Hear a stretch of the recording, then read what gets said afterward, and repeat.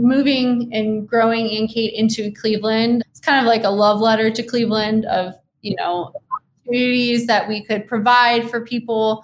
It was a way to showcase that, hey, this city has supported this business. This is a way we can support the city. So we're really proud to be made in Cleveland. And yes, we're proud to be made in America, but Cleveland is in our product and in our backbone and in our blood. And I just can't wait to see what more we can do to this city and for the city, because the city has done so much for us.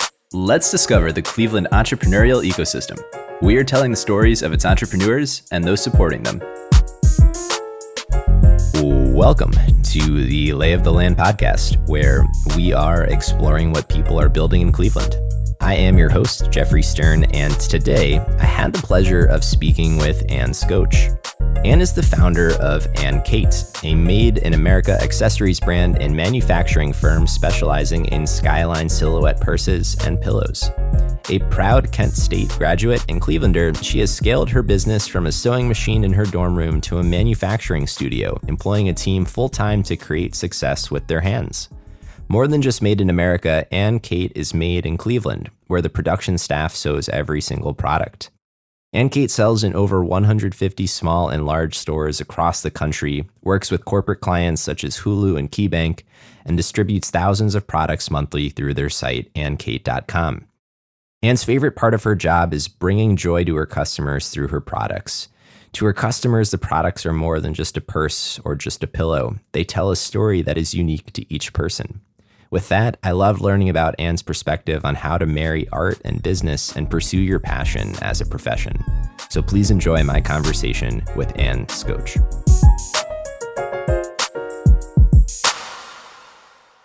In prep for this conversation, I was thinking about where the best place to start would be. And where I would like to is I feel you've uncovered this productive overlap between art and business through the nature of the work that you're doing with Ann Kate and what you've built there. And so I'd love to start just kind of exploring those two worlds in where your interest in them kind of stems from.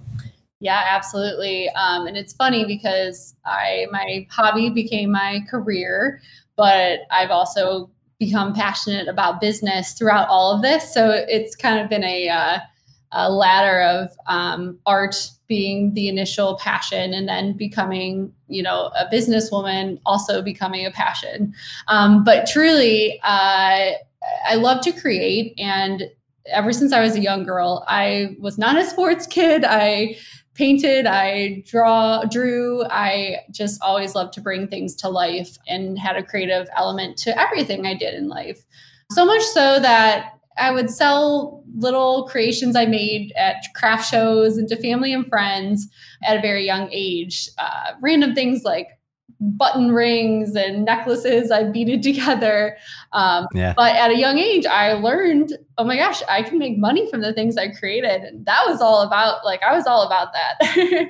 And so I did that my whole youth, just continuously creating and selling and having a vision of building something for myself. So much so that I pursued fashion and entrepreneurship when it came time to study something in college, not really knowing what entrepreneurship even was. I knew I loved to create and I made money from things I created, but running a whole business, that was something that was just a foreign idea to me. So anyway, Ann Kate grew in college. Ann Kate was started and grew in college, and this whole idea of making money and making a life out of something I sewed myself was something I believed in, I guess I should say. It's something that I saw that it was something I could accomplish. So anyway, I spent my whole college career, I had this unique idea for Ann Kate of these purses and pillows with skylines on them that just was rooted in the places I loved and rooted in my passion for creating. And I saw money in that. I saw the emotional connection that could be monetized by all these places. And that's where my love for creating and my hobby truly became my full-time career. I made these pillows for my dorm room. That was just something fun for myself that people encouraged me to sell. And I realized that these places that impacted me also impacted other people, and people were not buying my products because they're cute or they're stylish. They're buying them because there's a major emotional connection with them. So once that clicked, I spent every other waking second of my college career working to take my art and turn it into a business. I think the ability to know, that I wanted to do that led me to a lot more success that maybe some artists don't have. I was driven and I knew this needed to be monetized. But with that being said, I put myself into situations that ensured that I could get my product out there and then manage the product, which led me to manage the business. As an artist initially, even now, 6 years later, it's very challenging being a boss. Oh my gosh, the hardest thing I've ever had to do. But I had those goals right off the bat when I started Ian Kate of growing this into something bigger than just a little hobby. And that is how I tied, the creativity with the business end. That initial goal up front was that I'm going to make this my career, whether it's right away or whether it's in 20 years. And I was lucky enough to have enough momentum upon graduation to continue pursuing it. And that was 4 years ago. I graduated, and now I have a full-time staff and allowing others to also be creative within the business now. You mentioned the moment where, maybe you realized that the art that resonated and was important to you perhaps resonated with other people. What did it take to understand that building art for yourself as a customer almost, mm-hmm. that do you view yourself as kind of the consumer of the product? That is such a funny question because I always thought that I was obsessed with my product when I created it. Like, it was so fun and so representative of me. But at the end of the day, I am not our customer. I am more of our end user. So what that means is our product is a major gift product. So people are purchasing a Cleveland pillow for someone who moved away from home, or New York City purse for someone who's dreaming of moving to the city. They're purchasing it and giving them as gifts. We always say it's the perfect gift for the gift for the person who has everything. And so with time, I realized my generation is not my customer, but they're the ones receiving it. So my customer is the moms, the aunts, the grandmas, the friends, the family friends that are purchasing it in an accessible, affordable gift that's unique, and gifting it to someone a little younger, like myself, who is having these major life moments or changes, or moving to a new city or getting a new job. So I find that people in my generation, they absolutely use the product and are humbled and tickled by the product, but they're not the ones buying it. It's an older generation. So that's been an interesting take with our marketing, was how to cater to both of these, right? Like, how do we get the end user to understand what Ian Kate is, to appreciate and know what our background is, and how we then market to the older generation that is buying our product. So it's been a unique experience. But at the end of the day, I'm really proud that both many different women and many different generations can enjoy our product, both by purchasing it and by using it. As you were piecing together what the company itself would become, it sounded like it was a gradual process, this transition from hobby to business. But was there a particular point, a revelation, something that happened that had you thinking that you should take it seriously and build a company out of it? Yes, truly. I totally had a moment where I was like, okay, this is what I'm going to do. And I don't care what's going to stop me. I'm going to do it. So like I had said, I have been creative and been selling product since I was very young. Got on Etsy when Etsy just started. So that was a unique opportunity. And I love to monetize the things I created. But I also love that people like where they were impacted by our product. It made them feel excited, or I love that just emotion that provoked, whether it was a little purse that I handmade or a product with a city skyline on it. I value the connection we made with our customers. So anyway, when I had this skyline product idea, I had gotten it on my Etsy store, and I was, I believed in it. I didn't really quite know where it was going to go. Was of course working several jobs and being a college student, a 19-year-old. But believed in it. So got it online and started sharing it and running through this product. At that time, we had only 3 skylines that I designed in Illustrator and was still figuring out our product line. And, it was a true hobby. And yeah, within a few months of putting that on Etsy, I received a message from a buyer at American Greetings, and they were interested in picking up our product. And oh my gosh, it was like, this is crazy. Like, what? Like, what is wholesale? I can't sell a big order. I was sewing it all in my dorm room, but we did get the order, and it was wholesaled to the flagship store in Crocker Park. And from that moment on, I decided I'm going to spend every minute working on Aunt Kate. I'm going to use every resource I can at Kent State. I'm going to connect with individuals, and I'm going to work hard to grow this business because other people are starting to believe in it as well. So from that moment on, I did. And, I had an amazing experiences throughout my college education. I was featured on national news segments. I won over $20,000 of pitch competitions. I immersed myself in every opportunity, and it got us where we are today. But it all was from that little message from American Greetings, and it changed my life. And I'm so forever grateful to have had that. That's incredible. And from there, it's the crash course in business. Right. And a crash course meaning lots of mistakes are made. So how did you go about learning how to take what was a hobby into something, like how did you actually fulfill that order, right? Like, right. The manufacturing at scale and all these other components. Oh gosh, scaling this business has been the hardest thing we've done, but the most rewarding too. We have been a business that has pretty much been bootstrapped along the way. I threw $1,000 into a bank account when I started Aunt Kate, and we have just kind of watched that grow. But what's most significant is I was sewing everything in my dorm room, just myself, no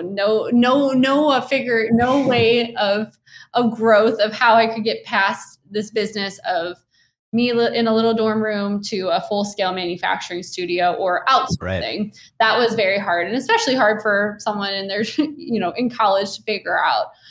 So I definitely immersed myself in my network, experimented a lot of different avenues of how to take this business to the next level. In the meantime, I sewed everything. I would be up late at night. I would be up early. I would get several hours of sleep maximum a night, and I would just be creating because that's what I had to do, and I wanted to. But from there, upon growing, upon graduation and figuring out how to take the business to the next level, I figured there were 2 routes to go. I open up and become my own manufacturing studio or manufacturer, and I keep sewing myself and eventually hire people, or I outsource. But staying domestic was really important to me, and of course, it's expensive. So looked into samples made all across the states and, tried to replicate our product with other manufacturers, but no one could make it the way we could, or I could. And at that time, so I decided I'm going to open up a manufacturing studio, a place of work where people can come and produce our product at a larger scale.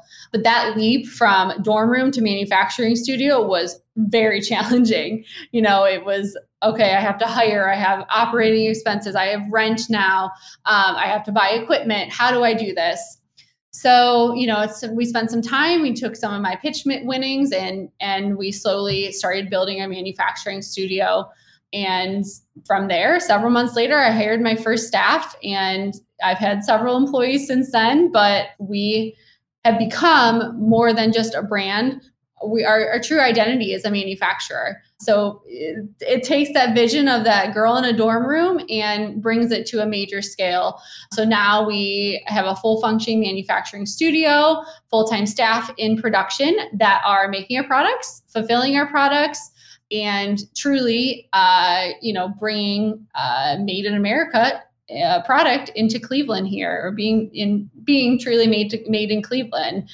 So, it was a hard journey and an expensive one of how am I going to bring this business to scale, but something we did successfully. And there's several reasons for that. The main one being our products are not a luxury item. They are a $10 bag, a $20 bag, and they are made within 1 minute.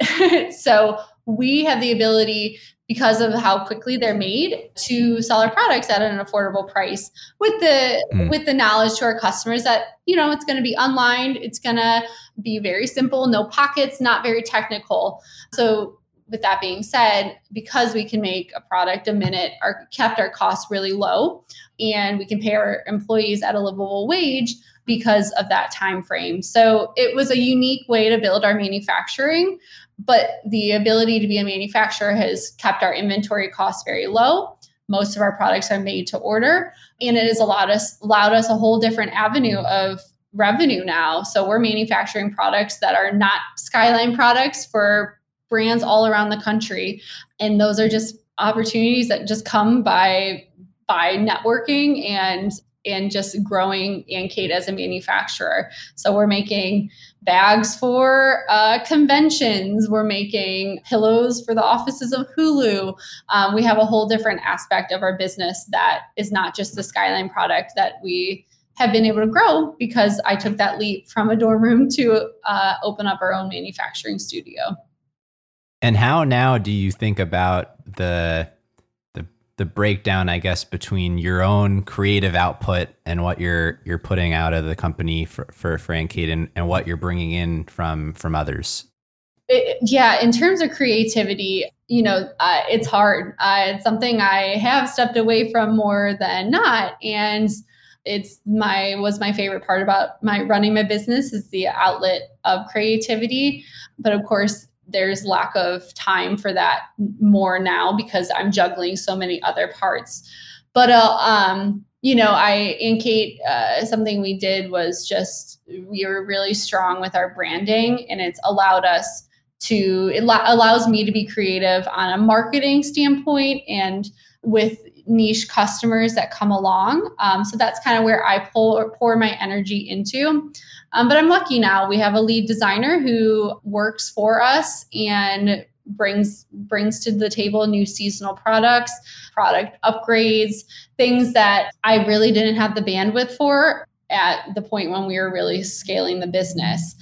So that's been really wonderful to, have someone come on that understands the brand and can now take a piece of that creativity. Almost, it became a burden off of me, and bring new ideas to life that I would not have been able to accomplish because I was burnt out or working on something else.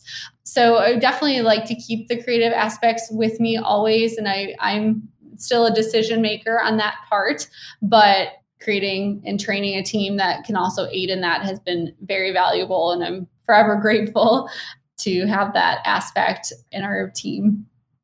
You mentioned the strength of the brand. Mm-hmm. I guess, what do you mean? Like, what is a good brand, mm-hmm. and how did you curate your own?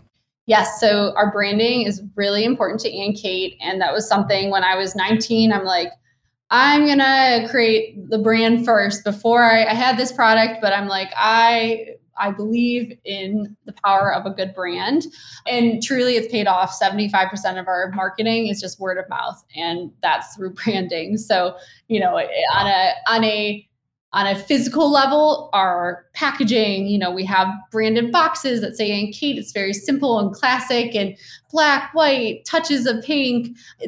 People can say, oh, you're very on brand, with them not even really knowing like, what does that mean? But they can see it. But also, it's not just the packaging, it's the experience our customers receive through our marketing, through our website, through the shopping experience, both from online to then receiving a package. All of that has been really important for us to curate. And truly, I just made it really simple. I wanted it to be simple but meaningful. And so that's kind of how I've, created what I wanted Aunt Kate to be. I wanted our products to be simple and meaningful, and they are. So I took what the product holds, the stories, and just added a flair of classic and timelessness to our packaging and our branding that has then carried through in our marketing efforts, in our website, and even in myself. Like my middle name's Catherine. I am Aunt Kate, but so many times people come up to me and they're like, "Oh my gosh, I can tell you're Aunt Kate just from the way you're dressed." And I'm so much of the brand as well that it has created this whole experience, which is really wonderful for our customers. So much so that then they go and tell other people about it, which has been very valuable. We have kind of branded this. When you see an Aunt Kate or someone asks you about your bag and they say, "Where did you get it?" They go, "Oh, it's an Aunt Kate." And that alone, it makes me so happy because it tells me that our branding has been successful and that people, are proud to be carrying our product and they are proud to be representing our brand. So it was something that I decided early on that was going to be really valuable to our business, and it's paid off. So, in a retail-faced business, you need to have strong branding, and I'm grateful that we do. I think that is the strongest representation of people being supportive and advocates of the brand is them recommending it to someone else. Right. Yep. Absolutely. This maybe then is almost like a meta question, but has the brand evolved at all from when you started it in, I don't know, as a reflection of your own development? Of course. Yes, absolutely. I without a doubt, our brand has evolved, but at the end of the day, we are selling the same product that we were 6 years ago. It's just a lot better. And our brand is a lot better. But yes, absolutely. Our aesthetic, the basics of our brand are carry through today. But over the last 6 years, not only has our website been developed much greater, our customer experience, our marketing has grown, but our product itself has transformed. Oh my gosh, if you saw for the first product we ever made, it was nothing like our product now. Our product is much greater quality. It's going to last a lot longer. It just is, it's a beautiful product. But back when I started, it was a simple, small, thin piece of fabric sewn on, into a bag. But what's amazing is even then, 6 years ago, the product that we were selling that was very much less quality than what we're selling now, people still bought it. And I kind of love that our product has meant something to people when it was poor quality to what it is now. Of course, I'm sure the quality has helped our sales process, but the idea is still there, and I love that it was impacting people then and it is now. So, that itself in this whole last 6 years has been really wonderful and it warms my heart. We have the best customers in the world because they've been supporting us since day one. But, I've learned a lot. I've grown a lot. Running a business, this business has grown a lot just because I've grown a lot. And, I'm excited to see where we can go in the next 5 years because of just the things that I've learned and I still have potential to learn. The decision to pursue the business right out of college was really hard. I had a lot of people who encouraged me and we had funding. So there was opportunities. I was living at home. I didn't have loans. It all was the perfect storm. But I really felt strongly that I didn't have work and real world experience. And so I was scared, but I decided to take the leap and kind of learn along the way, and then absolutely use my network to help me. And so, seeing myself then and now, I've learned a lot and made so many mistakes, thousands of dollars of worth of errors, but I am very proud of what we have done in 6 years and excited to see how I will grow in the next 5 to 6 years of the business as I'm learning along the way. So it's been a whirlwind, but I'm lucky and grateful for understanding employees who are patient with me when I need to make decisions and I don't know how to be the best boss. I'm grateful for vendors who I make mistakes with, everything and anything. But at the end of the day, it's all been worth it. I would love to get to some of the learnings and reflections you have in retrospect and what is exciting you about the future. But just in the present state, all the brand and marketing, kind of manifests in customers and distribution. And I'd love to understand, what it looks like today, and how the distribution side of it has evolved over time. Yes. So when Ian Kate started, it again, like I said, we were in a little dorm room. I was selling on Etsy. It was a whirlwind. We sell directly on our website, iankate.com. And that's about 50% of our business. We are only an online retailer. We do not have a retail store. And that's by strategy. We just have grown our presence through national PR online, and it keeps our overhead low in terms of having retail space and inventory, et cetera. But then on top of that, the other half of our business is wholesale. And within that wholesale sector, it includes corporate clients and then retailers around the country. So we sell in about 200 stores around the country. And what that means is we sell a store a batch of product, and then they resell it for double or more the price. So we're selling to clients like uncommongoods.com, Wayfair, the Art Institute of Chicago, small clients, big clients, everything in between. We work with corporate clients like New York Life and Hulu and KeyBank to give our products a platform and to distribute for other events, a whole different variety of things. So we, it's amazing to see my little Etsy store turn into a national business. This wholesale sector was not something I necessarily knew much about when I started the business, but it's something we've capitalized on because there are many, many more opportunities to become more national quicker by allowing other retailers to sell your product. Plus, I love we have great relationships. It's a big relationship-based industry, and it's been wonderful to meet and connect with stores that sell our product because it's a lot of times small businesses helping small businesses, and there's both success from both ends. So that's kind of, that's been a whole new aspect of our business over the last few years to grow is our wholesale channels. But everything is made to order essentially at our Ian Kate manufacturing studio. So once we get an order, then we process it. Then it goes through production.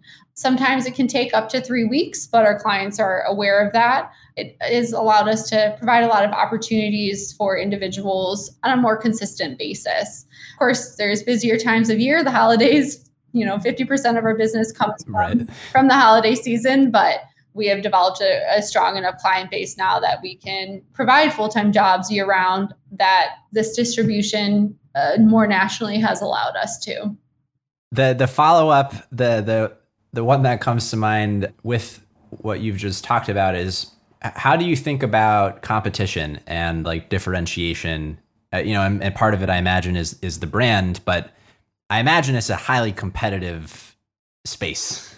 A product-based industry is hard versus service or software. But, we have a few niches that we've capitalized on. And I'm excited because we have, in my eyes, barely met like 1% of our customer base. So much of our growth has been organic and what I could handle, as I've been sewing and as then my staff can sew and produce. we can only handle so much growth at a time anyway, as we are, developing and growing this brand. But yeah, we compete on many different levels, but we have our niches to make us strong. On one side, we can compete with other small business on a general level. On another level, we can compete with people making other city-based product, cheese boards with skylines on it, city t-shirts. Those can be considered competitors. On a specific level, yes, there are other products that have skylines on them. But at the end of the day, I found a really big niche within the fact that we are an accessories brand. You're not really going to find a purse that has a city skyline on it. And if you do, it's nothing like ours. So that off the bat, there was really nothing in that industry or in that, that retail category. On top of that, we are made in America, we are women owned, and we are very affordable. So those niches on top of a product that means something, that's our meta, our big competition is products that mean something. Homesick candles, that's a competitor. There's a million other products that try to capture that sense of home or that sense of a city. But, the fact that our products are truly made here and they're affordable has been a huge asset to keeping Ann Kate relevant and keeping Ann Kate just on the map in terms of the gift industry. At the end of the day, our products are unique. They're eye-catching, and it's not hard to sell our product once it's in front of a customer. Oftentimes that's why our word of mouth marketing is so strong, is because it's so different. It captures the eye. So, competition's hard. At the end of the day, we of course always try to stay on top of unique ways to stay on top of our product, but price point and our background of our brand has been important to that. It's hard to do justice through this medium of audio to something visual. So we'll definitely link Absolutely. ways to see it. Yes. You can find us on Instagram. We are at Ann Kate, and it's Ann with an E and Kate with a C. So ANNECATE. And that's our website too, annkate.com. So you mentioned the next 5 years and how exciting it is for you. So, I'd love for you to unpack that. What about it is exciting? Where do you see the opportunity for growth? And just kind of take us through what that looks like. Yes, the next 5 years, everything is always exciting when it comes to growth, but it's daunting too. It's scary.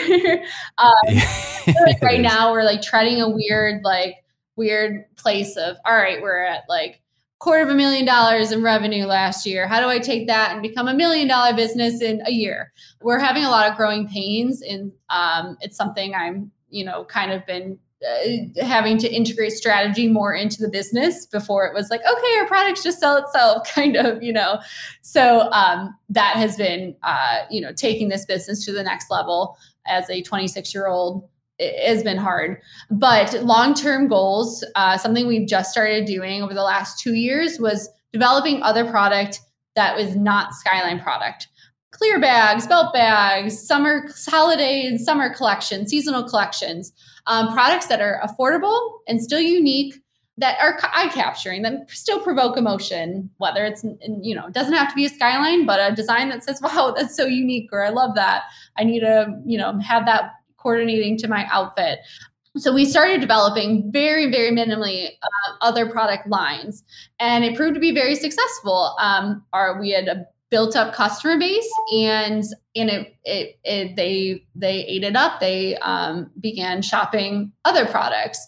But at the end of the day, our customers are still coming to our website for a Skyline product, and then they're shopping our other products. So it's kind of like a secondary conversion.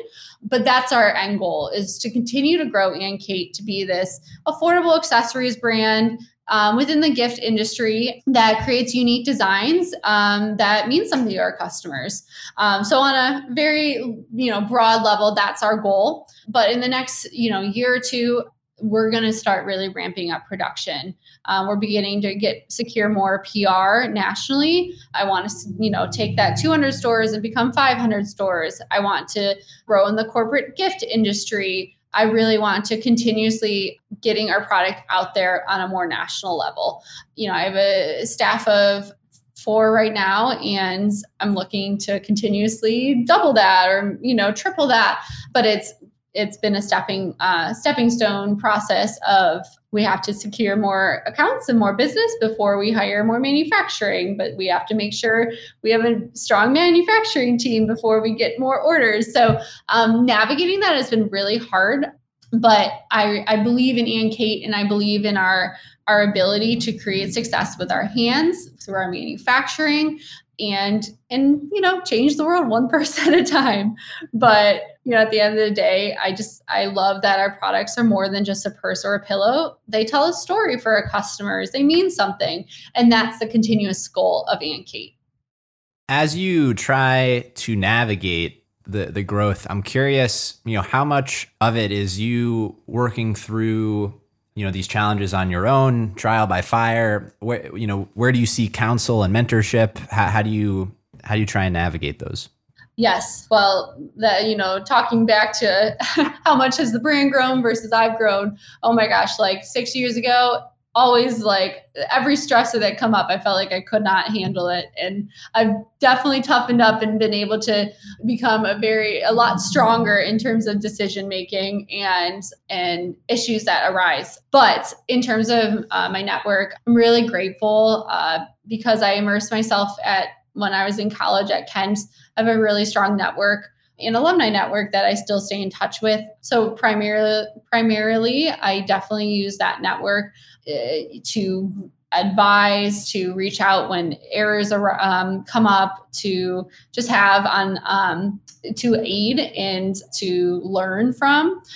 But other resources, the best other resource that I use is the Cleveland community, especially the small business ecosystem and the entrepreneurial ecosystem. Chances are the mistake you made, someone else also made, and they figured out how to get through it 10 times better than you did. So I've been really lucky to connect with not only my clients, businesses selling my product, but also other colleagues and friends in just running their businesses or working hard for themselves to throw ideas off of, to learn from, to connect with. That has been really rewarding and has aided in our growth. And it helps me when I'm in a really burnt out phase of running the business or exhausted and can't think out of the box. It helps me get past that and spark new ideas to grow to this next level that I have reached and will reach continuously. One of the things that I wanted to ask you about was as you've grown and your responsibilities have shifted, a little bit away from the actual maybe creative part of the process, and where we started talking about that intersect between art and business. Has like pursuing your passion as a profession, has it soured it at all? Or, how do you feel about it? That's a great question. And it is not the easiest thing to have your hobby and your passion become your full-time job. And not only like a full-time job that you're working 40 hours a week, right? Like you're eat, sleep, breathe this business like 80-hour weeks, right. So it's not just like, oh, I'm doing my hobby like full time. It's like, I am only doing this. Right. So yeah, it's really great, but it's also really hard. And even I tell my staff this, I'm running my dream job. I love what I do. It's been a rewarding and fulfilling to, like I say, create success with my hands on a sewing machine. But at the end of the day, working, there are days I don't want to come to work, right? Like working still is hard. So, yes, I am very fulfilled. I love my career and my hobby that became my career.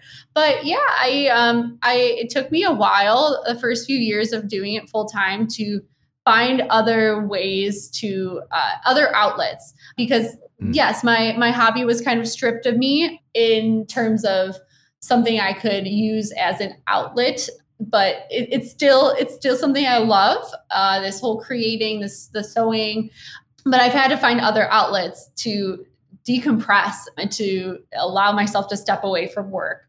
So yeah, it's, it's hard. I wouldn't change what I do and wouldn't change taking my hobby and turning it into a career. But yeah, it soured my love for creating. I just have had to find other outlets and and sometimes I'm still looking for them. Sometimes it's like, all right, sometimes I just have to go home and like do nothing, like, and watch Netflix. Like that's an outlet. It's not a hobby, but it's had to be unique, and it's definitely something I'm still kind of finding what else I can do besides my, the hobby that I created and the work. But, I wouldn't change it for anything, but yeah, it's definitely soured the love. Well, in reflection, what have been some of the kind of learnings and takeaways you've had from this whole process? Yes, I failing was something that was not easy up front, especially like the first year I full-time ran the business. We sold $100,000 and I didn't have a profit at the end of the year. And that was, things I was like, wow, this really sucks. But anyway, just so I've learned to, over the last few years of making a lot of mistakes and failing, learn to really take those and take them as good things. So there's been a lot that's been learned, and I'm a lot stronger throughout this whole process. But gosh, there's been a million things that I've learned. I think I struggled. I know I struggled a lot because I was young. A lot of people did not take me seriously my first few years of 22, 23 running a business. They weren't really willing to take a risk on me. That was a challenge. I have learned how to definitely manage stress a lot better, how to be a boss. That is something like, oh my gosh, and never as a creative person, never knew how I was going to figure that out, how to hire employees older than me, how to fire employees, lots of learning experiences there. And then learning, being a manufacturer, how do I, especially as a woman in manufacturing, how do I do that? That was hard, but a lot of networking and speaking to other people in the industry aided that growth. But there's been challenges. COVID came along. Supply chain management was a nightmare. Costs now are through the roof. How do I raise my prices and tell my clients and do it yet again? 6 months later, the prices are still going through the roof. Navigating all of that has been challenging, but now, I feel like it's not how am I going to get through this? It's all right, let me digest this, whatever it is that comes around, and let me figure out how to move past it right away and make a decision and stay true to that decision and keep pushing forward. That's kind of how I've dealt with, experiences that come up that are not ideal, like packages worth $10,000 getting stolen and in the middle of shipments and things like that. We just roll with it. It won't be the first and it won't be the last. And definitely having outlets of family and friends to express the stressors, the successes and the downfalls has been an asset to me personally and on a business level. Knowing what you know now, right? This new wisdom. Are there things that, in retrospect, you would have done differently? Oh, yes. In the grand scheme of things, I wouldn't change my path and how I got here. Like I said, I've learned from my mistakes and they have made me so much stronger, and Kate has grown because of those mistakes. But yeah, would I have not spent, $5,000 on this marketing effort, or would I have not, hired this person? There are things that came along that I would change, or mistakes that I would love to go back and not relive. But in the grand scheme of things, the path that got me here, I wouldn't want to change it. We grew through a lot of trial and error, and I'm grateful for that. Are there any important parts of the business, of your journey here that we haven't touched on yet that you would like to share? I love what is so important to Kate is that we're creating our product, yes, But we're creating a product that represents, a bigger thing. And that thing can be different for each person. It's a story, it's a memory, it's a moment, a place in time. And I think that's the best thing about running the business is that, there's a little background and a little different story for every single person. That's been very rewarding for Ann-Kate. And for me, it makes it really fulfilling to hear people's stories of why they're buying our product. And as silly as it may be, it really is heartwarming. But alternatively, Cleveland is at our backbone. Gosh, we could not run this business literally without Cleveland, because Cleveland, our product is not only represented, or the city is not only represented in the product with the literal skyline on our product, but it is the reason why, Ann-Kate grew. It started with Cleveland, it represented Cleveland, and the customers, they came through to showcase their love for the city. And that has only grown and multiplied then now to other cities and to places around the country and world. So I'm really, moving and growing Ann-Kate into Cleveland. It's kind of like a love letter to Cleveland of, communities that we could provide for people. It was a way to showcase that, hey, this city has supported this business. This is a way we can support the city. So we're really proud to be made in Cleveland. And yes, we're proud to be made in America, but Cleveland is in our product and in our backbone and in our blood. And I just can't wait to see what more we can do to this city and for the city, because the city has done so much for us. Yeah, Cleveland is the reason, as Kid Cudi would say. Oh, yes. Well, I think that's a good place to segue into our closing question for everyone on the show, which is about Cleveland. And it is for your favorite hidden gems in the city. I love it. Well, there's so many. My fiance and I are in Tremont right now, and I just love everything about the city, especially the neighborhood. But my favorite gem in terms of food is a true hole-in-the-wall Italian place called Bruno's Restaurant. It is on West 44th near Clark Fulton neighborhood, and it is the best Italian food you will ever eat. So that's my favorite place for food.